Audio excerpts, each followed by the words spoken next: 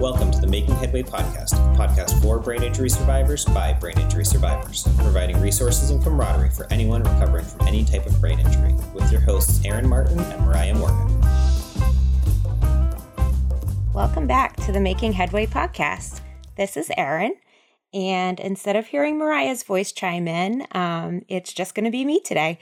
She is doing some self-care and being with her family today.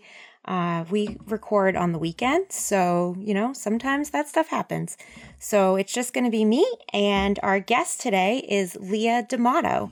She's a physiotherapist out of Toronto, Canada, but is actually here to share her survivor story related to her post-concussive symptoms and that journey. So, Leah, I'd love to just turn it over to you and have you give us a nice idea of what it is that you experienced. So welcome. Yeah, for sure. Thank you, Erin. I appreciate it, and I'm excited to be on your podcast. You guys are amazing. I'm excited to have you. Thank you. Yeah, so as you mentioned, I am a physiotherapist. I practice not in a brain injury side of things. So I work in pediatrics, working with children with musculoskeletal issues in the hospital, mostly post-surgery or a traumatic injury such as a spinal cord injury. And then I also work in pelvic health. So although I am a healthcare professional and I have lots of knowledge in different areas, this came to me and I realized how little I knew about concussions, which is always interesting, and how little others knew as well. So I got my concussion back in July of 2019, and I was working at the hospital, and I was crouched down. I was cleaning a walker, which is something that helps people with walking if they need a gait aid. And as I was doing that, I stood up after finishing, and there was a cabinet above my head, and I hit the base of my head and neck on the bottom of the cabinet door. So it really had direct impact, and it had nowhere else to go. And I had a really busy day, go. And I was like, yeah, I'll brush it off. This is fine. Although I just felt really off at that time. Like I really had never felt this level of a headache and just dizzy and lightheaded. Like it's just, I was out of the world for a few seconds. It was weird. But isn't I kind of was like in healthcare, we do that because we're the caregivers. Yeah. In my setting too, we have TVs that are on an arm that come over the bed, and you don't know how many times I've been caring for a patient and come up and whack my head on that. And you're like, yes. Oh, I'm the caregiver. I can't be the one that's hurt. Let's just keep going. Yeah. You always tend to put others in front of you, right? Just kind of our role and who we are and how we get into that field of wanting to help others, right? Right. And so it's so true in that personality and dynamic of who we are. And so I worked on it for really the nature of 2.5 days. Wow. And over those 2 days, I started to feel really sleepy. Like I was sleeping all the time, and I just couldn't have enough energy to get through my day. Driving was becoming really difficult for me for I don't know what reason. I was having these headaches, which I actually never had headaches prior to the injury. And so after 2.5 days, and there was the tipping point where I was in a room with a client, and it was a little girl, and she was screaming like she didn't want to do an exercise. And I was like, I can't be in this room. There's something seriously wrong. And so I went to my family doctor that day, and she squeezed me in, and she told me you have symptoms of mild brain injury, which is a concussion. You need to stay home. You need to just rest for the next 2 days. And then if you're feeling fine, you should be able to go back to work, no problem.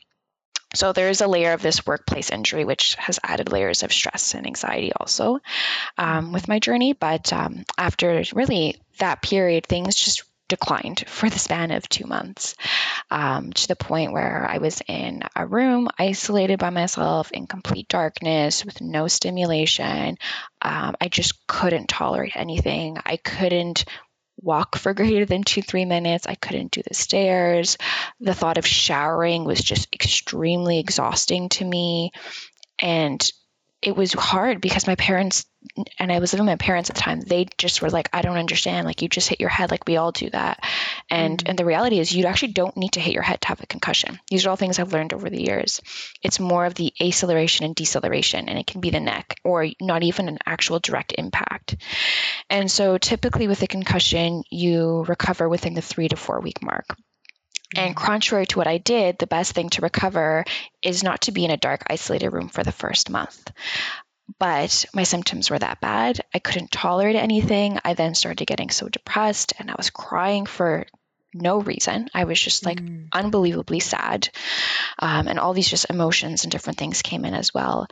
And I fell within this, I fell within this umbrella term, which is called PCS, which has two terms. It can be post-concussion syndrome or post-concussive symptoms, depending on who you talk to. And so I have since then seen a variety of healthcare practitioners to kind of navigate the system, which is incredibly difficult. Even having been in the healthcare system myself, it was crazy in the sense that hard to find people who actually knew what they were talking about and had the right knowledge and expertise and helped guide what I needed in order to get back to, for me, was to work. And then having this added layer of stress from the insurance companies saying that you're a young female, you should be fine, you should be going back to work, you have nothing wrong with you, you're faking this, essentially is what they were getting at. Isn't insurance interesting with that?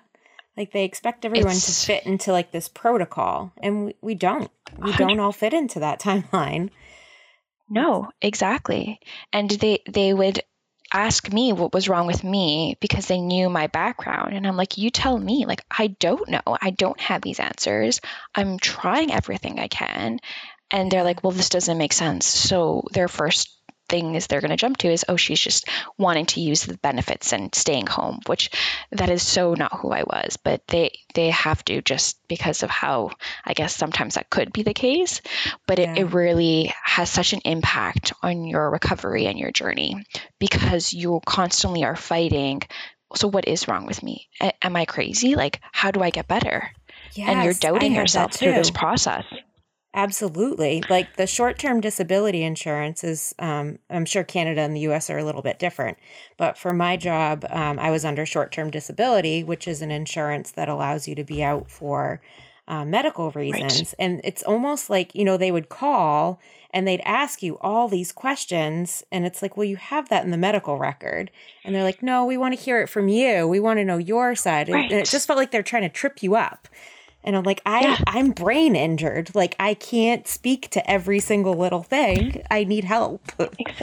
Exactly. And I can, that happened so many times. And I didn't have the capacity to do it. And they would be drilling me with these questions and I would break down crying because I could just, my brain was not able to tolerate what they wanted me to ask.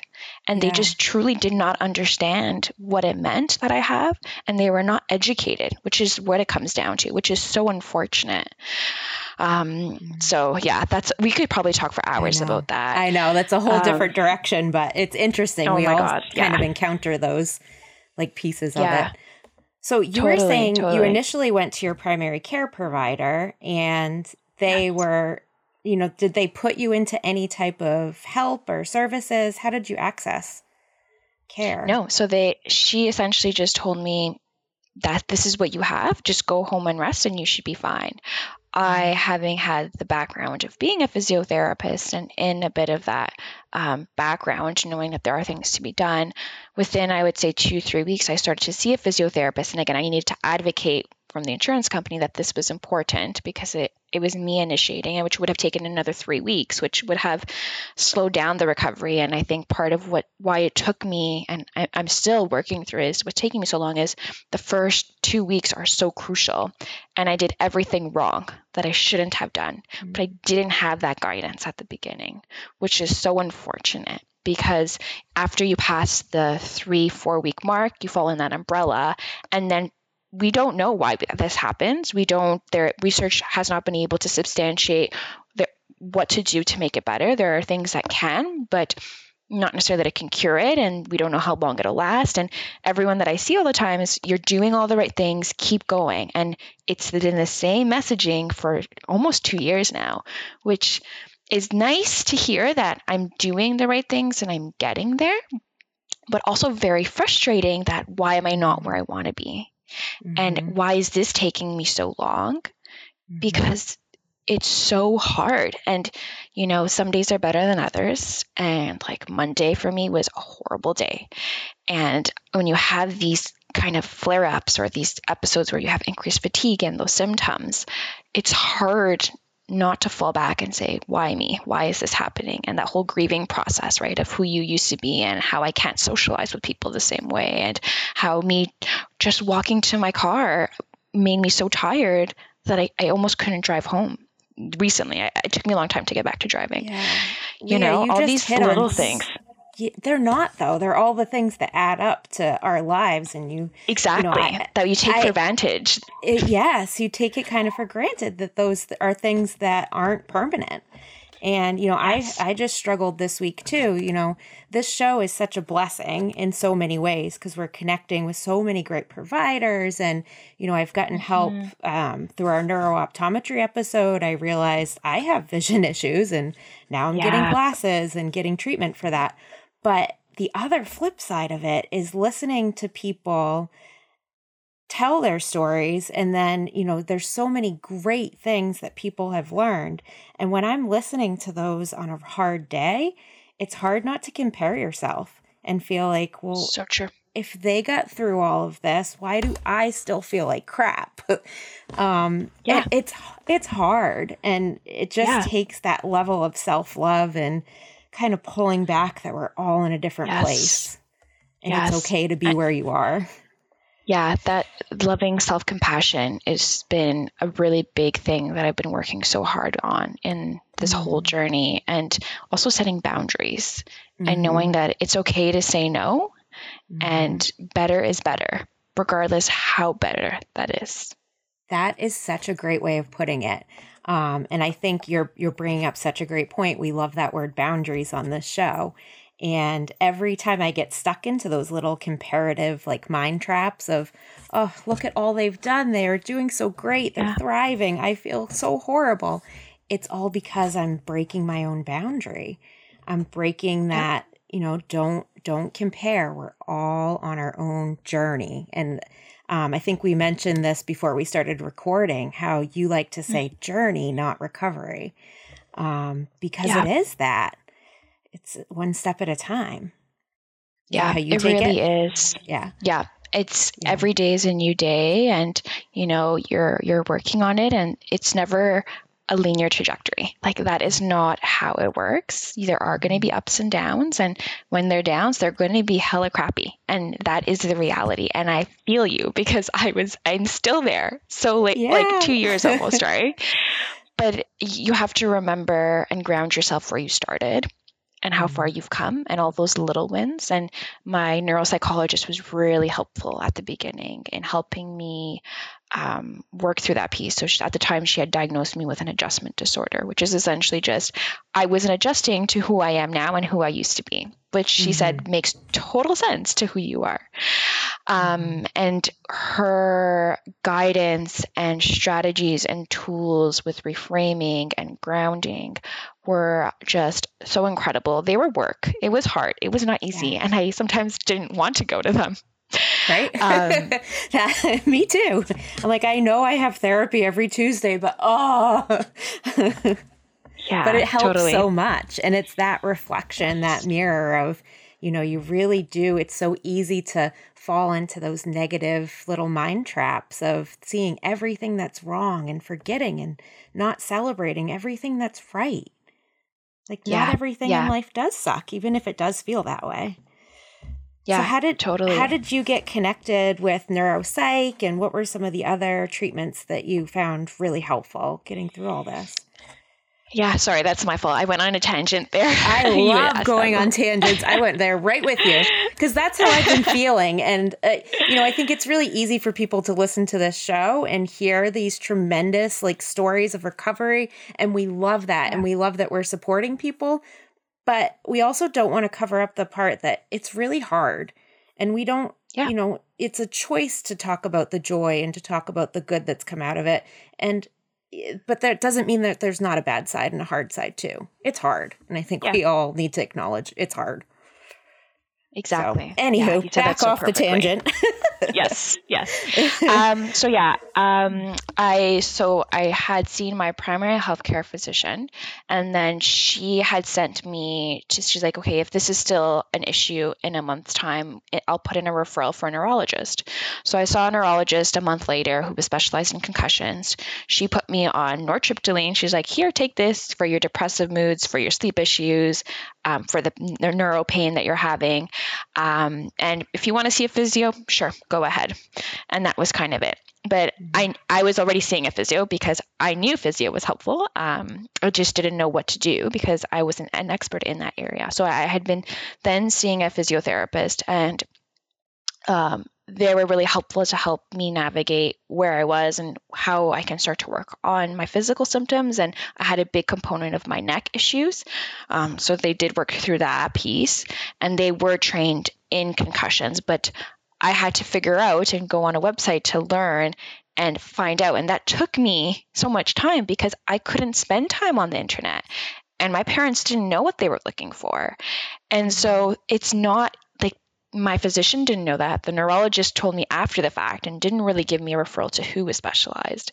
So it's so hard to navigate the system. And that was just the beginning.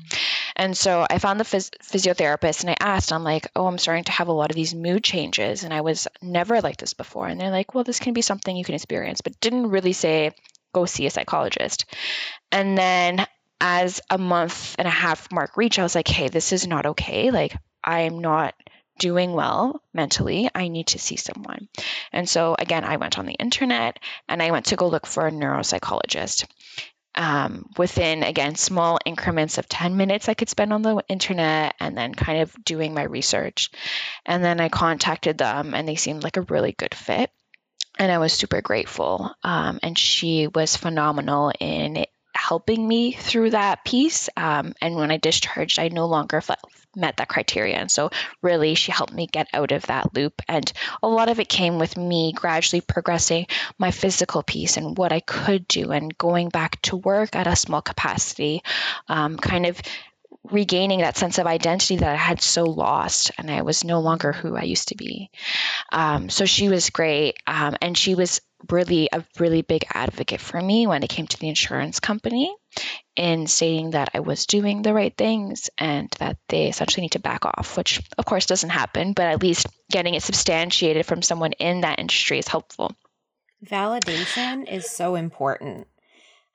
Just when you hear someone say, yes, I hear you, and what you're going through is, not necessarily normal, but it could be happening in this type of scenario, it helps so much. Yeah. I mean, and so much of this makes you feel crazy. Yeah. Oh, 100%. And I think like validation, like that word it hits so hard with me because I felt that I really had an invisible injury in which people would look at me and say, you look normal. Like there was nothing physically different with me besides if you saw me walking outside, I was walking like a 90-year-old person with a hip surgery. Like I could not walk fast because I was that fatigued. Me too, yeah. And so they're like, what's wrong with you? Like, I don't understand. And it's not like I have a crutch or I have a cast or something. And so hearing those terms of validation and that, you are on the right trajectory and that these thoughts, emotions, feelings, symptoms is very real was so important for me to feel, have hope to keep going, for one. Yeah. Right? Because it gets hard. Like you definitely has a hard time.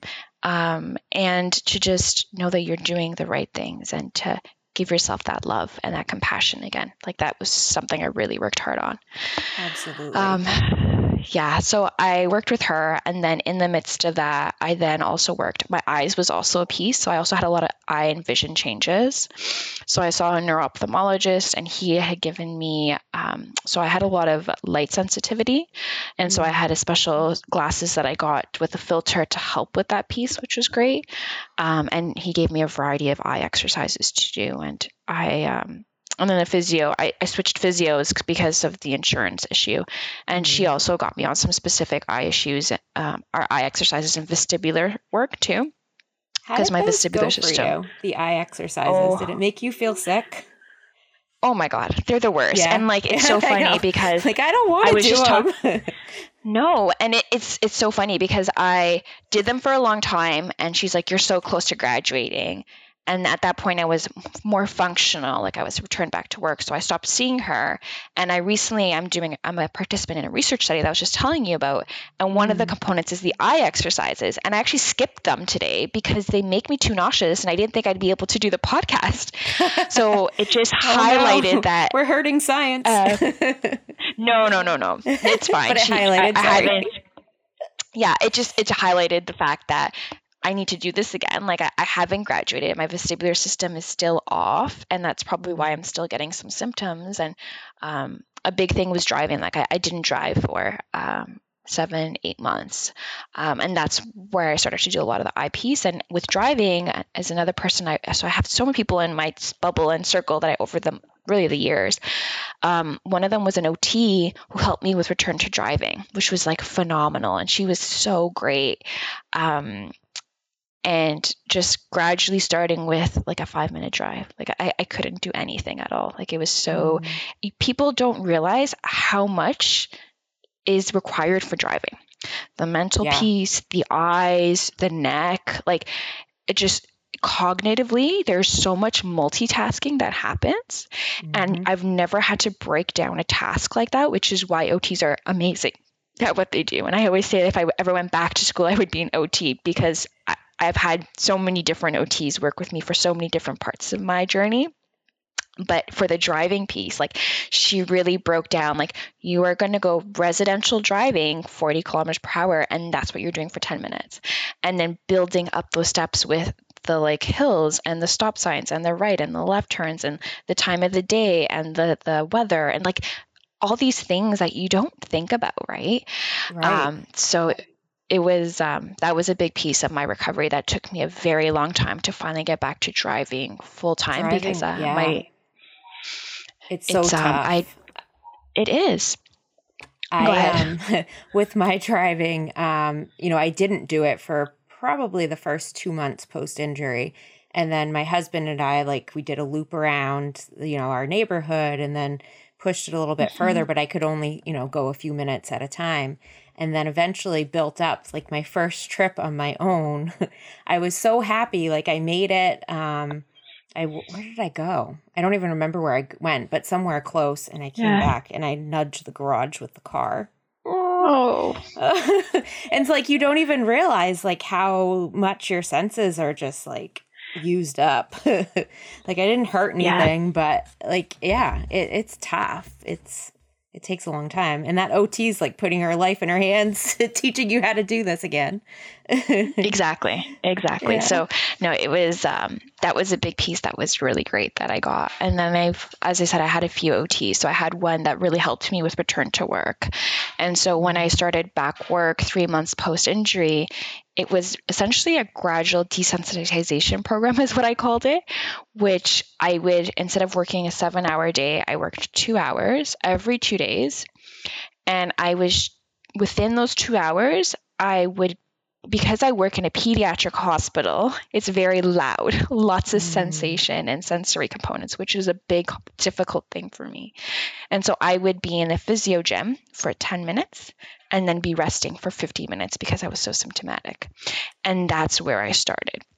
And so I had to do a daily log every day and write down how much my symptoms increased and what did I do in that time. And so the OT really helped to break down where I needed to start and how do I progress to having my own full caseload of clients who need physiotherapy in a busy gym environment and quite physically demanding as well, which I lost all of my physical abilities because I was so fatigued, and I still struggle with fatigue a lot. So that was another OT that was amazing, and just again breaking down these things that you don't realize that are a lot of work and how much energy is required to do those pieces. Yeah, it does. It takes so much. And how do you do, like now, are you back to being full-time, and do you still have to kind of peg out your time and be really diligent with how you plan your day? Yeah, so I'm pretty grateful that I schedule. I've always been in charge of my own schedule. I have those demands there, so I need to meet them, but I can pick it. And so I am still specific as to when I see a client and trying to squeeze in a little break or trying to do it earlier in my day because I know by the end of the day I'm like wiped out. But I am back to full time at the hospital. My other side gig, I'm not back full time yet. And I am working as an equivalent full physiotherapist. Like I see my full own caseload at this point, which is fantastic. But the driving piece I added back end of last year into this year. And I just recently actually moved because I haven't been working there for more than 5 years and there's like a seniority list for parking. I have to park at a further parking lot. I've had a medical parking pass for this whole time. And so just this last month, I moved to a further one, which means I now need to walk 10 minutes to work and 10 minutes home from work. And so it was going well, but this is just an example that these things still happen and I'm still working through it, where I was walking to work and I had gone to work and I realized I left something in my car. And I was like, oh crap, I need to go back. And I was like, do I go or do I not? And I needed to go back. So I went back and I walked. And that means I had done over a 20-minute walk, which is something I can't do without being symptomatic, really, and so tired. And I had to work through a full day. And so I tried to work through my full day and I took my hour lunch and I tried to pass off a client and I tried to preemptively think things through a little bit the best that I could to make it manageable. But it got to the point where when I finally was able to walk back to my car, it was back to me like July of 2019, how I was walking. I got to my car and I stayed there for a very long time because I could not drive home. And I contemplated just getting a taxi. So, I mean, and this was just Monday. So I'm definitely working and I'm doing and I'm functioning a lot higher now and I'm able to do more, which makes me so happy. But I still have things that can tip me over so easily. And I have to be so careful about my energy and my battery, because if I wipe it out from the get-go, then I am running on 10% and that's not going to go well. And it carries over to my sleep and then I don't sleep well. And then I'm more symptomatic and then it's a cycle. Mm-hmm. It's tough to catch yourself in those cycles sometimes. It sounds like you're doing a phenomenal job, but I know, I get into this like piece where I'm almost too tired to recognize that I'm having symptoms now.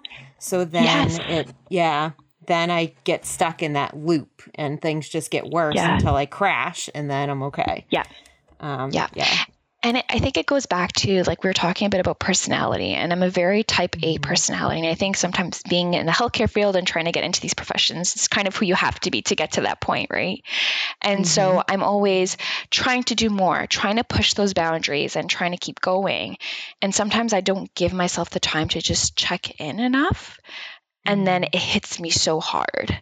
And then I'm like, why am I crashing? And then I go through my day and then I recognize, or I go through the last 2 days and I recognize it, right? And so remembering that I've done that much more. But sometimes it's hard. Like, you get lost in trying to keep up with everyone around you that seems manageable. And you forget who you are and where you are now in your journey, right? And you're like, shoot, I need to press the brakes right now. Yep. It's that comparison thing. Comparing yourself like to your coworkers, comparing yourself to your friends. Everyone else can go out and socialize and they function fine, but I'm sitting here like ready to cry in the backseat of the car because I'm tired, or it's exactly. Tough. It's an adjustment. I know we're wrapping up. We're getting close to being done, but I just do wonder, do you have any really like just advice that you want to share with something, or something that just hit you so hard that you had no idea about until going through it yourself? I think for me, the biggest thing, and I kind of mentioned it already, is remembering that better is better, and that your journey to recovery is never linear, and to not give up. And to know when to ask for help. It's okay to say no, and it's okay to tell people that I need help to do things until you get to that space. But giving your body and your brain the time to go through that recovery and healing is so important. And I think with me, the first few months, I was in such denial. Like, I just was like, no, this isn't happening. Like, this is not me. And I didn't accept it. which made it harder. And once I worked through a lot of yin yoga and a lot of mindfulness, self-compassion, a lot of these hard pieces of mental work, I then recognized like, okay, this is who I am. This is my new normal. And these are the things that I'm doing for myself. And it's okay. And giving that love along the way. And once I was okay with it, I then noticed that I wasn't so plateaued and I was noticing improvements. And I'm sure it goes through all these physical pieces and different professionals that have helped and guided me through that process. But I think how you approach it and your perspective has such a big influence in where you're putting that energy. And so knowing how to kind of work through those pieces can be so challenging, but with the right mindset and, you know, those people to guide you along the way, the I don't know if I want to say easier, but the better it will be, I guess. What types of practitioners helped with that kind of mindset, loving yourself?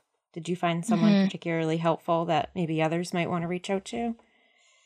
Yeah, so there's one in particular. So it's just, I knew her actually prior to my injury. Her name is Amal, and she does yin yoga, and she actually works within pelvic health, which is an area of physio that I do with a lot of chronic pain and pelvic issues. But she actually had a brain injury herself, which is what's so interesting. And so she knew exactly what I was going through, although I think her brain injury was different, but same overlying concepts, right? Yep. And so she worked with me on developing these strategies and these tools of this mindful self-compassion and setting these boundaries and giving yourself that love and that space and doing it through very gentle movements, because I wanted to go back and exercise at a gym, but I couldn't do that. But I knew movement is so important for us, right? Motion is lotion. And so she was able to give me an outlet to start to gently move while working through those other pieces. So yin yoga is the practice, and it's incredible. And she's just who I reached out to, and I kind of did that. And I still intermittently will hop on to like her group classes. But really, like, I found that was so important. And actually within my hospital, I also took an 8-week course on mindfulness self-compassion, and it was 2 hours every week. And they worked through a variety of exercises. And I think that really helped the mental piece of it. Yeah. Any of those programs are fantastic. It's just, it is exhausting. And there'd be times where I'd fall asleep in the middle of an exercise, and I'd wake up and I'm like, well, my body needed the sleep. And so it did what it needed, and that's how I take it. Yeah. And that's exactly what the mindfulness piece is teaching us, is just rest is okay. Yep. Listen to your signals, listen to your body. Yes. Leah, this has been amazing. I really, really appreciate you talking to us. I know we had some technical issues to begin with, so I feel sorry that it has to be a little shorter than our episodes normally are. But I think for our post-concussive symptom listeners, this might actually be a good thing, because it might be hard to listen to a whole hour episode. Now, you have a pretty active Instagram page, more geared towards your physio, but I believe if people wanted to reach out to you, maybe that would be a good way. Yeah, they definitely can. Yeah. I did, when I was early on in my recovery, I did do a lot more journaling and blogging through my Instagram. But now that I've shifted more full-time, it's less. But my Instagram is a great way for us to connect. And then there's a button there if you want to send me an email directly, and then we can connect one-on-one. But I'm so happy to talk to others, because I think what was really nice with social media was that I wasn't alone, and there was others who were also going through the same journey. And sometimes it's great, but you also need to be a little bit cautious, because you can get sucked into this black hole of negativity. And so you need to know who are the right people. And so someone that can relate to you, but talk about the things that are good and things that, okay, maybe didn't help. And everyone's different, and every recovery is totally different.